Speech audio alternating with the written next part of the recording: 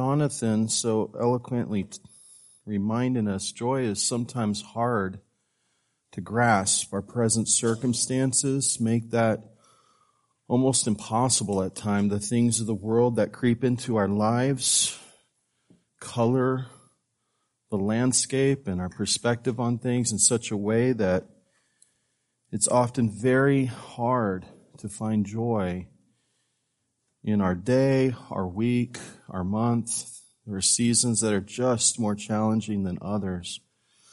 And so if you find yourself in one of those this morning, my prayer is that you would be encouraged by God's Word, by the truths of His Word, that there is joy in this world to be had, and that joy comes from Him. I am going to present a little bit differently than usual. I want to walk through verses 8 through 20, probably a little quicker than usual. I'm going to go a little bit faster. We're going to focus this morning on verse 10 in particular. But for context sake, will you read with me verses 8 through 20? We're told that in the same region, there were shepherds staying out in the fields and keeping watch at night over their flock. Put yourselves in the sandals of these shepherds. They were probably adolescents, young. It's night. They're tired, hungry, cranky, dealing with a bunch of stupid sheep who like to wander, keeping their eyes open for predators, trying to pay attention, maybe telling each other some jokes to keep each other focused or awake. But it's in verse 9 that an angel of the Lord suddenly stood before them. And we're told that the glory of the Lord shone around them, and they were terrified. In the original Greek, there is an adjective there that's missing here.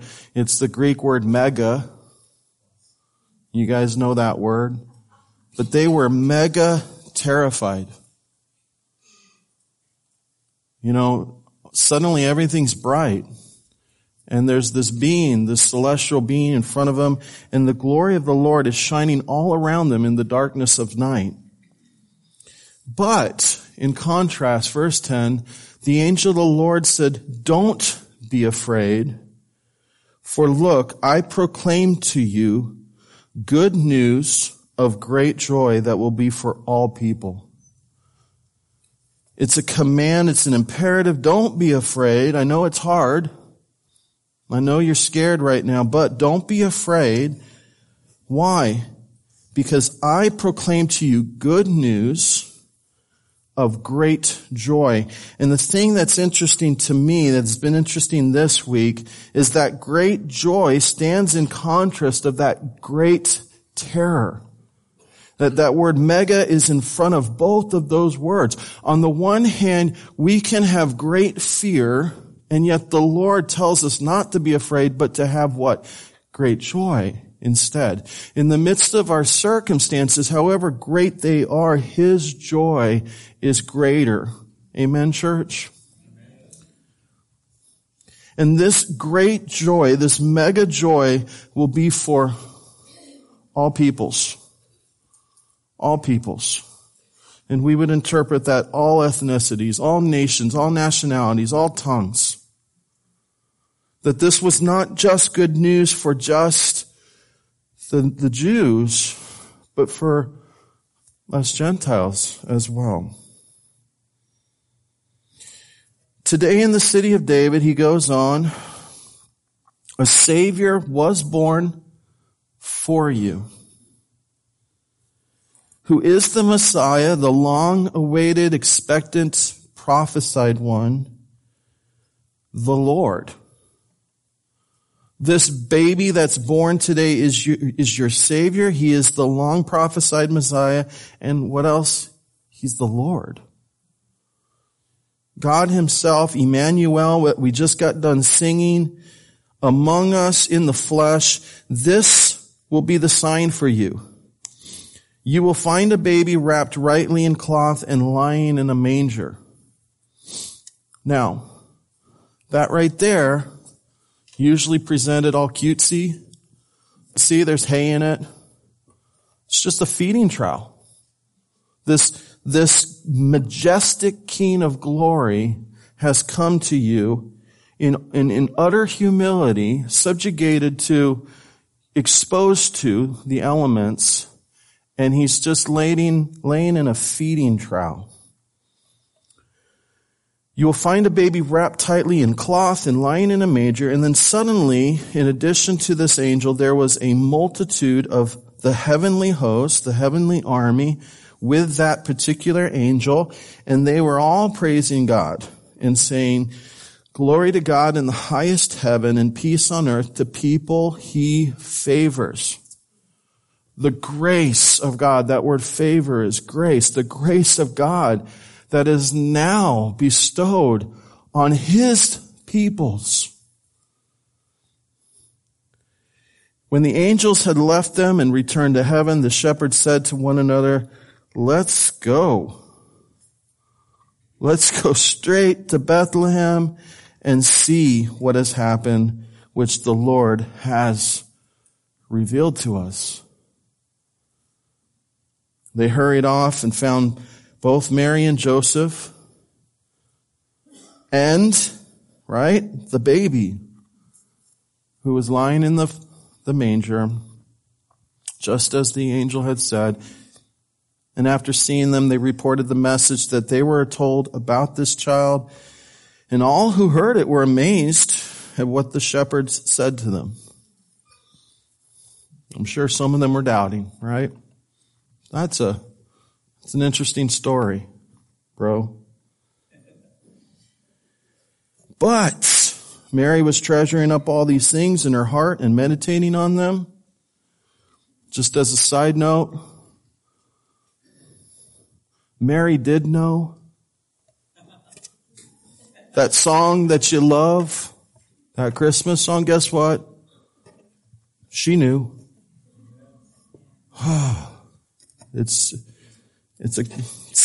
a great melodic song, but she knew. I'll just save you the trouble. She was treasuring all of these things, not just the things that the shepherd had said, but the angel had told her directly. And the evidence of all of it, and she's treasuring up all these things in her heart and meditating on them. And then in verse 20, the shepherds returned to their fields, to their flocks, doing what? Glorifying and praising God for all the things they had seen and heard, which were just as had been told to them. This morning, our theme is joy. And I've titled the sermon, Expectant Joy.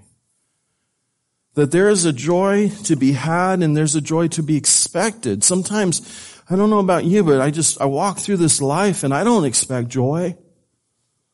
You know, I kind of have this cynical attitude that joy might hit me occasionally, right? But it's not something I necessarily should expect. But in the context of our passage, this is what the Jews were expecting, the Messiah. And in the context of our faith, this is something that we should be expecting. Why? Because our Messiah is coming again. Amen.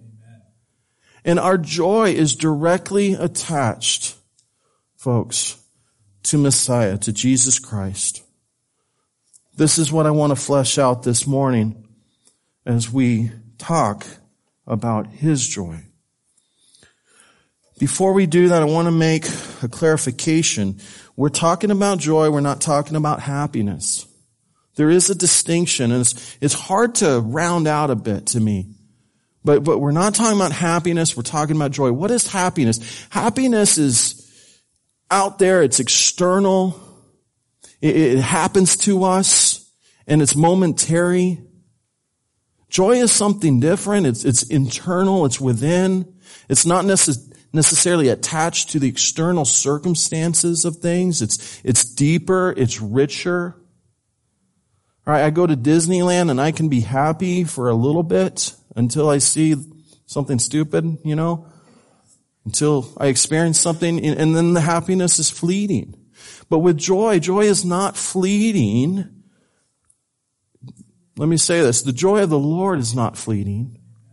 But joy is longer. There's just a duration to it. Let me give you an example of this. If you've ever, been sick and struggled with sickness or some kind of debilitating disease or some kind of hurt, right? Your external circumstances are not happy, right? But there's this thing with the Lord that we can still, in the midst of those trying circumstances, have joy. I've been struggling with this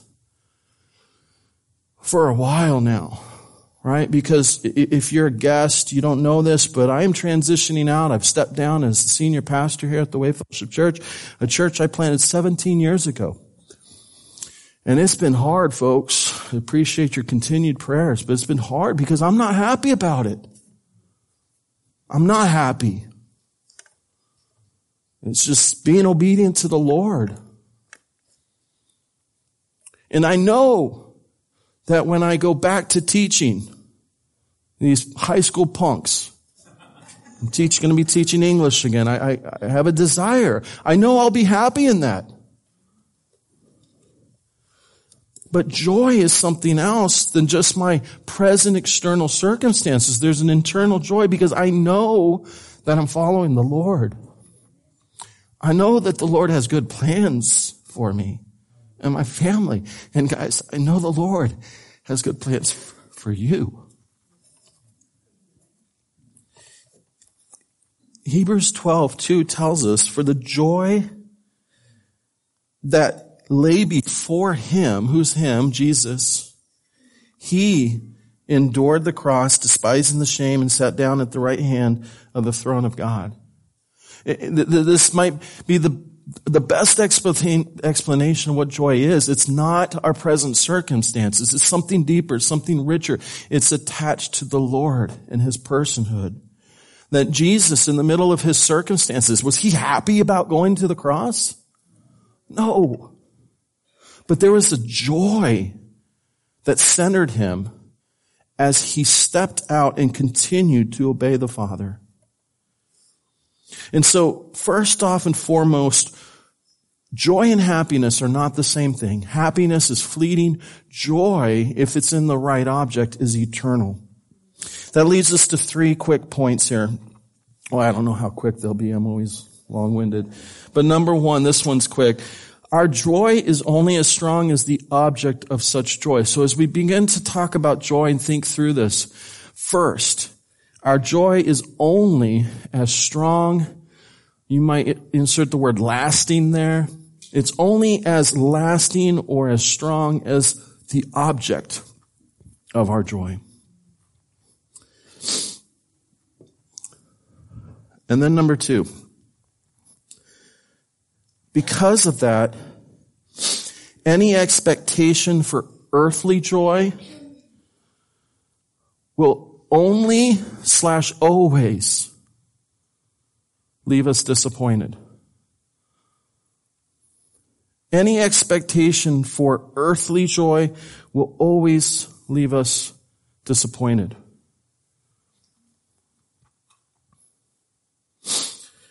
Let me give you some examples in my own life. Maybe you can identify them with them, maybe not. I'm going to do my best here. My first time to Disneyland, I hated it. I cried. I was scared of everything. According to my parents, they have pictures to prove it. Okay?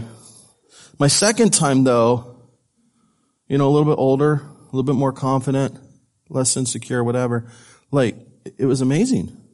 It was like a child's dream playground, right? Just overwhelmingly joyful. And I've gone back to Disneyland. Christy and I have gone to Disneyland so many times, right? And we love Disneyland. We honeymooned in Disneyland. We kept going to Disneyland. And every time we went, we bought an ornament. And we bought a mug. And you can go in our house and you can see on the Christmas tree these ornaments, and you can open up our cupboard and get some coffee and you can see those mugs. But here's the thing. Our expectation for earthly joy will always leave us disappointed. As I'm hanging up Disney ornaments this year on my tree, I'm asking the question, like, why am I doing this? Given everything that Disney has become lately, I'm questioning. I'm not as joyful anymore. I'm not excited and happy and it doesn't mean as much to me as it used to. They've killed Disney. Wokeism, whatever. I mean, it's just killed it for me. Do I really want to go back and spend all that money?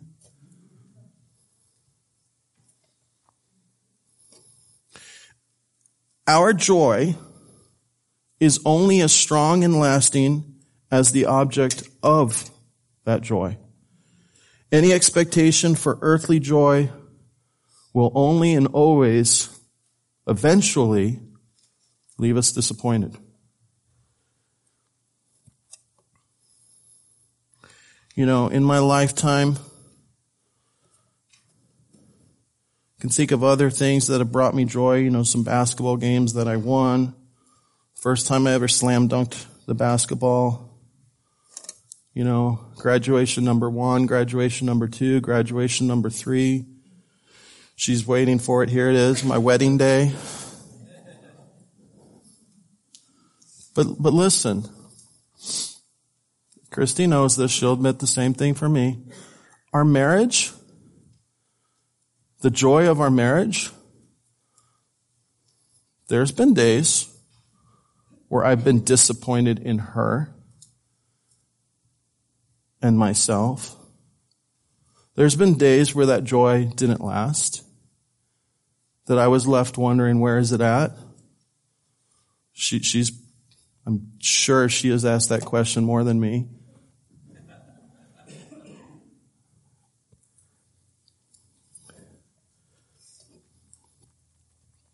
The birth of my 3 kids,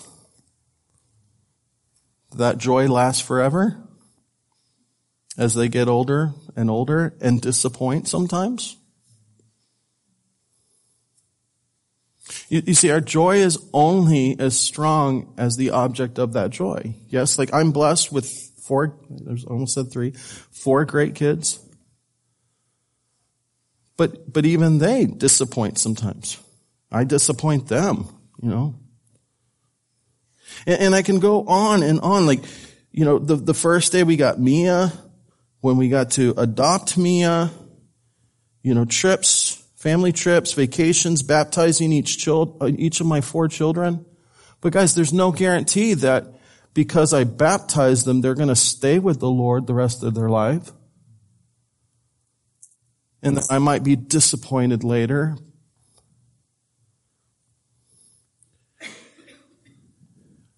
Our joy is only as strong as the object of our joy. Our expectation for joy in anything other than the Lord will always leave us disappointed.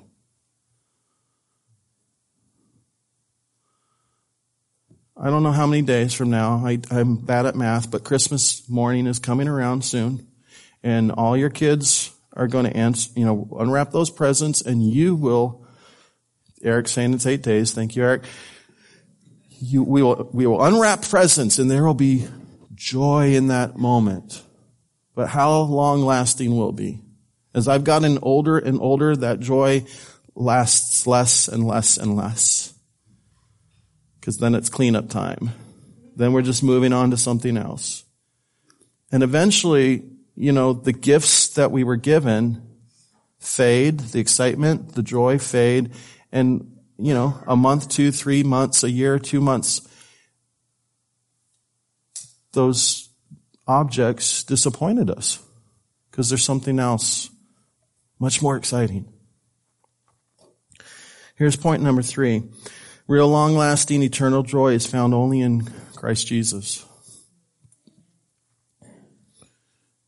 Real, long-lasting, eternal joy is found only in Christ Jesus.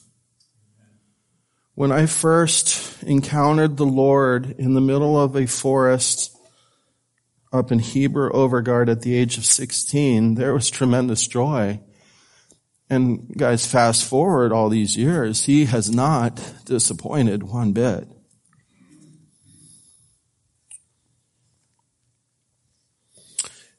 Daily reminders of his presence and goodness within me. Daily reminders of his acts and his promises and the prayers that I've prayed being answered and encouraging me still years and years later. Real, long-lasting, eternal joy, folks, is found only in Jesus Christ. When we look at our text this morning, specifically verse 10, the angel said to them, "Don't be afraid, for look, I proclaim to you good news of mega joy that will be for all people." Folks, joy comes from the good news of Jesus Christ. It comes from the gospel of Jesus Christ. And anything else is deficient and lacking and limited, finite. Why does real long-lasting joy come only from Christ? This is the next thing I want to address. Why is that? And I have 6 points here, and they're just all doctrinal, theological points. We're going to do some doctrine review. Number 1, why is long-lasting real joy found only in Jesus Christ? Number 1, because we have been illuminated in Christ Jesus. Why should our joy be attached to Jesus and nothing else? Because Jesus has illuminated us.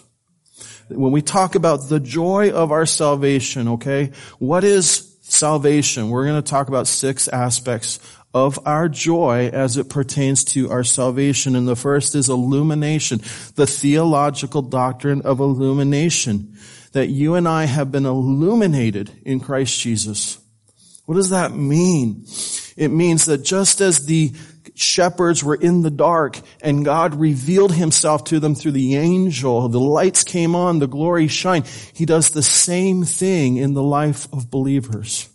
That he shows up and he illuminates, he opens eyes to see. Listen carefully, in our theology, he opens eyes so that we can say yes to him. How many of you guys have ever been blinded? Struggled with sight? Raise your hand if you wear glasses or contacts. I was at a Grand Canyon game a week ago or so, and I was reminded of this. One of the players, his contact popped out. You can't play basketball with one contact in and one contact out, right? It's all about depth perception when you're looking at the hoop, right? And it brought me back to when I was 16 playing and one of my contacts popped out. And I didn't have a spare like this guy did. So guess what I did? I ran up into the stands. Do you remember this, Dad? My dad popped out one of his contacts and I put it into my missing contact eye. And I played the rest of the game with my one contact from one of my contacts, one of my dad's contacts. To see. So that I could see. Crazy stuff, right? The things we do for our children. No infection afterwards. But the scripture speaks to us clearly that before Christ we couldn't see. We were unable to see clearly the things of God. Jesus says in Matthew 11:25, at that time, Jesus said, "I praise you, Father, Lord of heaven and earth." Why? Because you have hidden these things from the wise and intelligent, but revealed them to infants. Father, because this was your good pleasure, all things have been entrusted to me by my Father. No one knows the Son. No one can know the Son because no one can see the Son as he truly is. No one knows the Son except the Father, and no one knows the Father except the Son, and anyone to whom the Son desires to reveal him. In 1 Corinthians 2:14, but the person without the Spirit does not receive what comes from God's Spirit because it is foolishness to him. He is not able to understand it since it is evaluated spiritually. We can't see. We're unable to see until the Lord illuminates us. We cannot see because, right here, this last sentence leads us into second point, because we are spiritually dead. And so number 2, where's our joy to be found? It's to be found in the Lord Jesus, who not only illuminated us, but regenerated us. We have been regenerated in Christ Jesus. That's something to be thankful for. That is something to be joyful about. That is something to rejoice in. What does it mean to be regenerated? Regeneration is a fancy word to come back to life. Actually, not back to life, to come to life. What the Bible teaches is that we were never alive to begin with. That according to Ephesians 2:1-5, we were dead in our trespasses and sins. Paul's reminding the church of Ephesus, you were dead in your trespasses and sins in which you previously walked according to the ways of this world, according to the ruler of the power of the air, the spirit now working in the disobedient. We too all previously lived among them in our fleshly desires, carrying out the inclinations of our flesh and thoughts. And we were by nature children under wrath, as the others also were. But, the good news, the gospel. But what? But God. Not us. We couldn't see. Not us. We were dead. But God, in His what? Mercy. But God, who is rich in mercy because of His great love that He had for us, He made us alive with Christ, even though we were dead in trespasses. You are saved by grace. Get it through your fat, thick head. Before that, you were blind. Before that, you were dead. But in His grace, in His mercy, He regenerated us. He made us alive. He snapped His fingers and we came to life. Titus 3:5, He saved us not by works of righteousness that we have done. That's not how anyone is saved. We didn't somehow earn His favor to look upon us. We didn't do stuff to get His attention so that He would smile our way and find pity in us. He found pity in us because of our absolute sinfulness, our absolute inability to turn to Him, to want Him, to choose Him.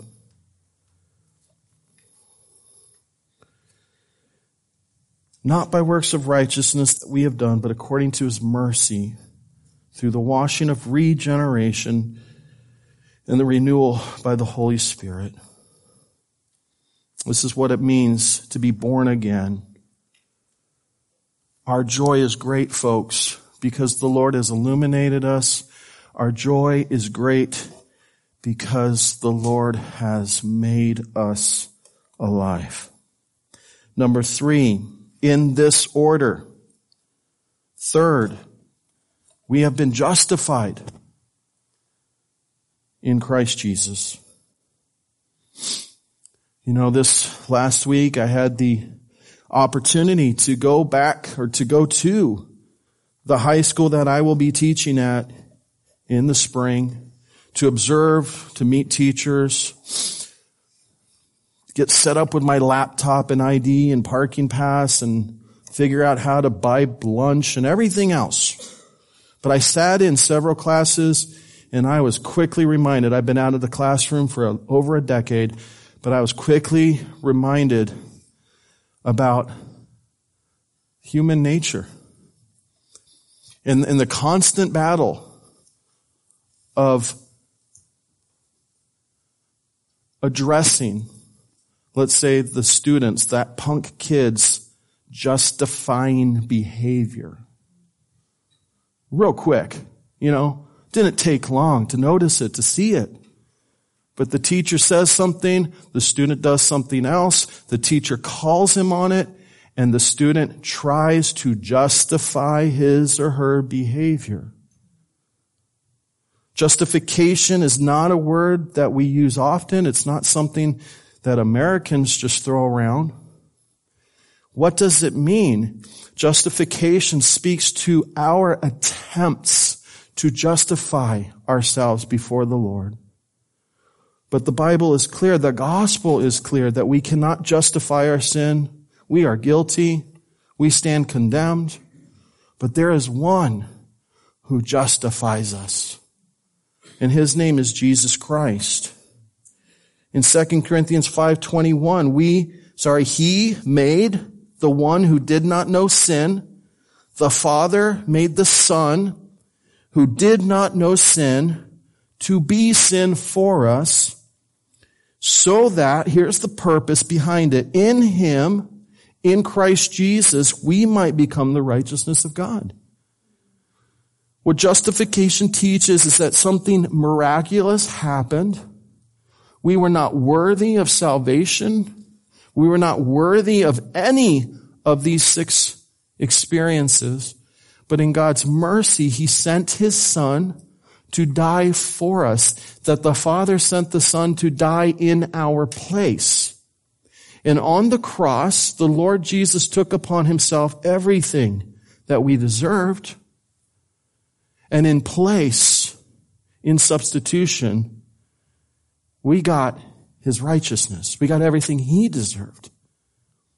That the Lord took upon himself all of our unrighteousness, and in so doing, gave us all of his righteousness. What is right behavior? What does it mean? What does it look like to behave rightly before the Creator? You and I fail at that all the time. But there is one who fulfilled all of it, who did all of it correctly, who lived righteously 100%.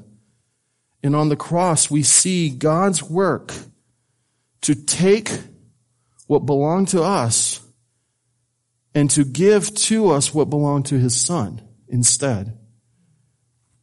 And so justification is not our work to justify, but it's Christ's work to justify us on behalf of the Son. And so our great joy, folks, our great joy is this knowledge, it's this doctrine that we have been saved from sin's condemnation. We no longer deserve wrath. We deserve entry into his court. We deserve blessing. And that leads to the next doctrine. What is that blessing? It's adoption. What is our joy? Our joy is directly attached to the knowledge that we have been adopted in Christ Jesus. That we have been illuminated, that we have been regenerated, that we have been justified, and here we have been adopted into God's heavenly family. This is, particular for us because we have adopted, and we were, most days we don't think about that at all. I rarely think about Mia being adopted until I get to these passages. We've had her for 11 years now, almost 12. It was clear last Sunday, though, we went out to Peter Piper with her bio brothers. And it was just more clear. She's brown and all of her bio brothers are brown and we're all a bunch of whites. And the juxtaposition was just clearer. But here's the deal. She was nervous, kind of excited to see her bio brothers. Maybe there's a flicker of joy there. She knows them. It's not like they're lost to her. But here's the deal. It's clear that she comes from another. It's clear. But Mia's a Gorley. Through and through, Mia is a Gorley. That's my last name if you're confused. She acts like us. She talks like us. She thinks like us. Same values, same convictions. She looks different, but she's a Gorley. And it's the same thing for those who have put their faith in the Lord Jesus Christ. If you have put your faith in the Lord Jesus Christ, there's this joy because you belong. You're no longer wandering. You're no longer homeless in this world. You're not an orphan. There's belonging because you now are a part of God, Creator God's family. Where once you were alienated, now you have been brought close, so close that He refers to you as His son or daughter, and you get to refer to Him as Dad.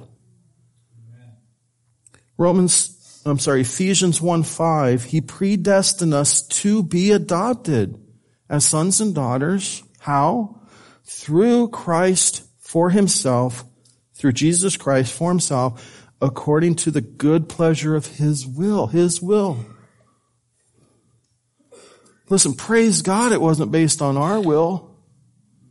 Because if God hadn't interceded in my life and illuminated and regenerated me, I know what I would have done. Instead of going to Grand Canyon, I would have gone to ASU. Sorry, Kyle. And I would have got in trouble. I would have got in serious trouble. Because I knew what my life was before 16. Our joy is great, folks. Why? Because we have also been saved from sin's alienation. Been brought close. Those days where you're struggling to find joy, remember, you belong to the Father. Number 5, we are being sanctified in Christ Jesus. The verbs change here a bit. But another joy of our salvation is this knowledge that although we are not yet fully looking like Jesus, we're looking more like Him than we used to. That there's this process by which we are becoming more and more like Christ. Romans 12:1-2, therefore, brothers and sisters, in view of the mercies of God, I urge you to present your bodies as a living sacrifice, holy and pleasing to God.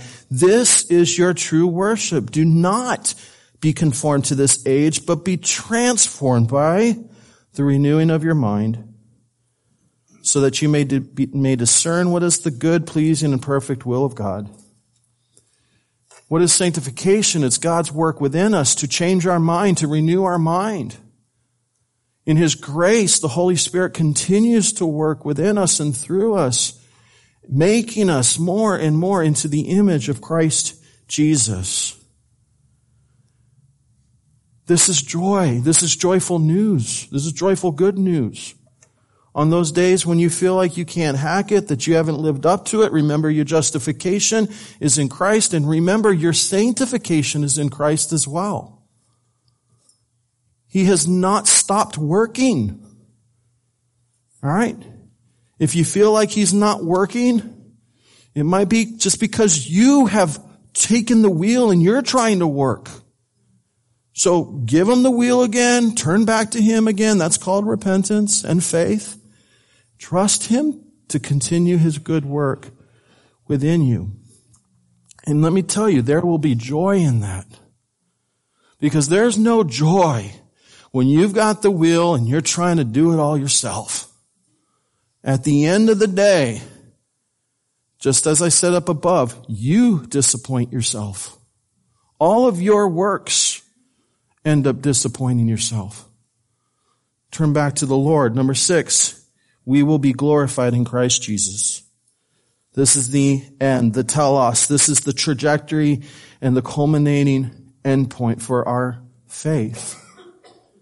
Philippians 3:20 through 21, our citizenship is in heaven. And we eagerly wait for a Savior from there. That's where he's at right now. We're waiting for his return. This is the Lord. This is Jesus Christ. He will transform the body of our humble condition into the likeness of his glorious body by the power that enables him to subject everything to himself. Where should our joy come from when things are rough and the struggle is real? We need to remember our doctrines. We need to remember what the Bible communicates. That there's an ending point and it's glorious. One day we will get new bodies and all the lingering effects of sin will be stripped from us. Our joy is great, folks, for we will be saved from sin's full corruption. Now, in the context of our passage, joy. It's interesting to me that the shepherds, if you look at the text, the shepherds are never reported as experiencing this great joy that the Lord proclaimed through the angel. He proclaimed it, but there's nothing in the text telling us that they actually received it, embraced it. We infer, as we read, that they may have been bored, just another night on the job. We're told that they were mega terrified. Their responses show us that they were interested in seeing this Christ child. They left everything and went to see him. And we're also told that they take off, go back to their jobs worshiping the Lord. But there's no specific explanation about them having experienced this mega joy.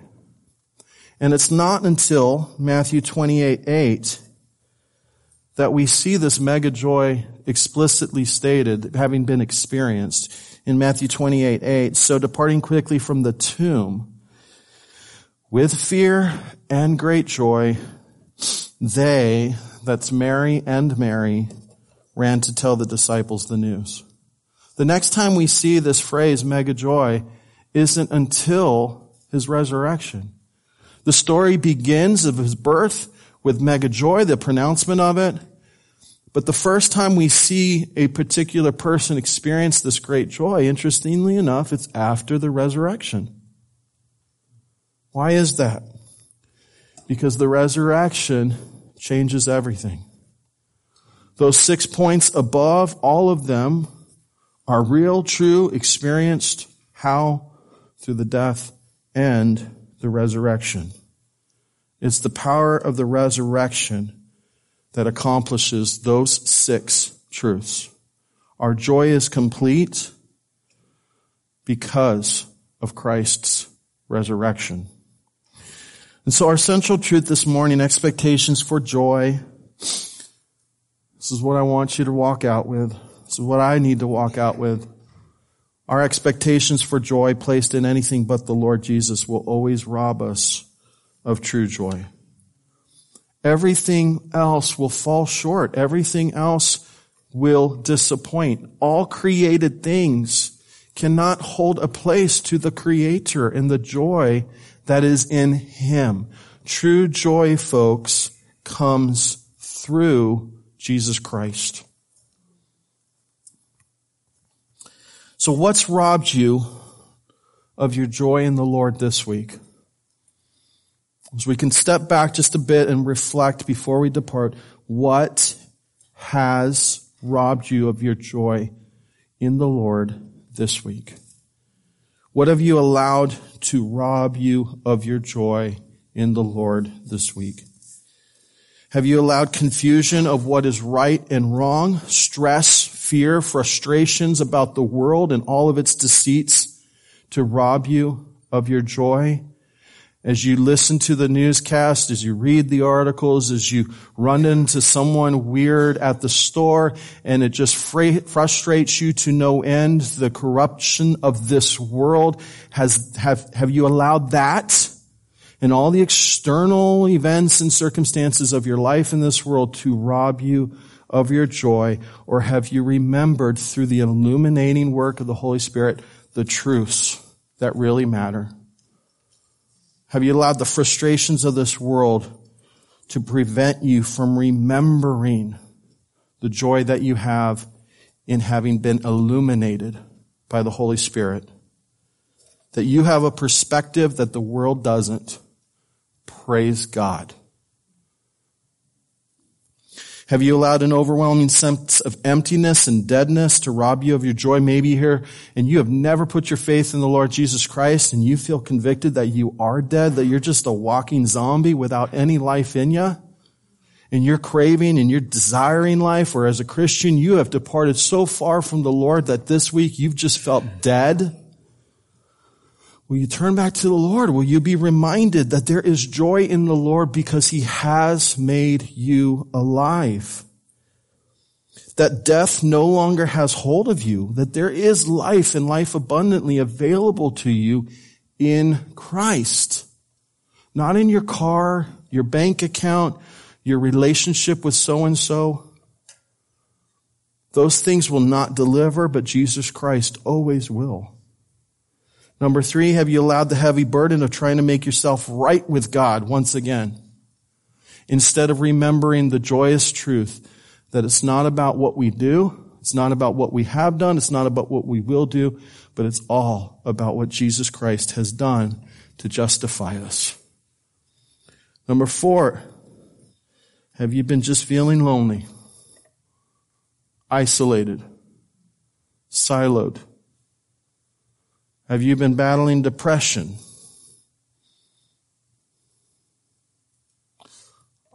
This is like heavy. This is real. Will you turn back to the Lord? Will you trust this morning once again that you belong? That you belong to His family.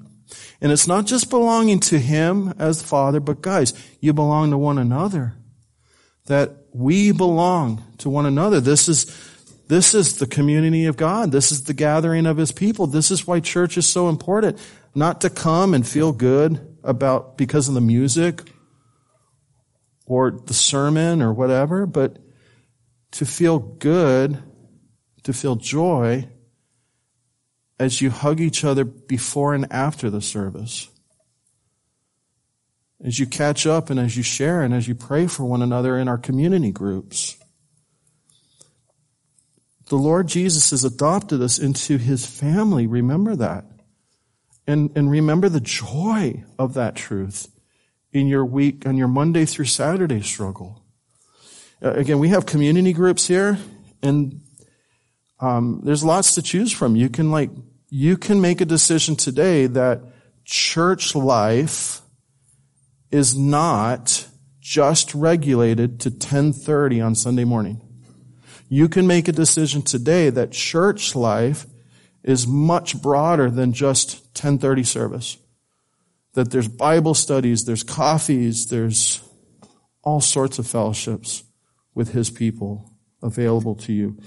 Number 5, sanctify it. Are you tired of trying to become more holy?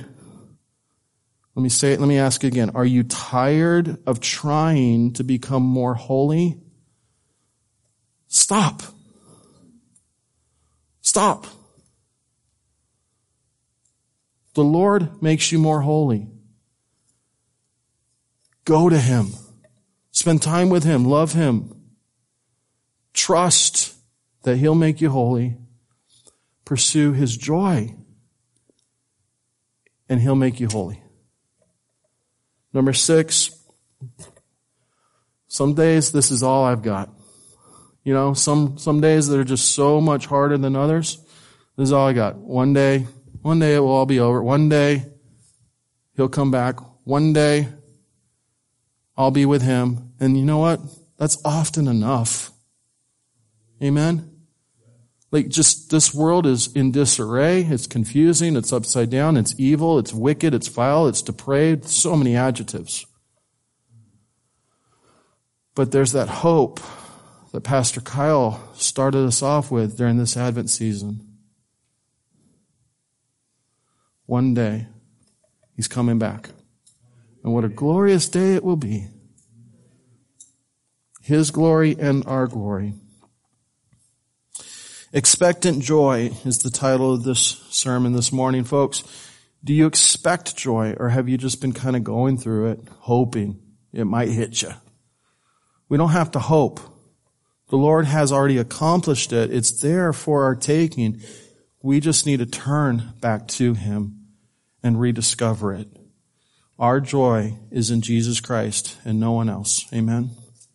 Will you pray with me? Heavenly Father, we thank you for your word this morning. We thank you for this time together to come before you, to gather as your people. Lord, we pray for your continued grace upon us to know your joy.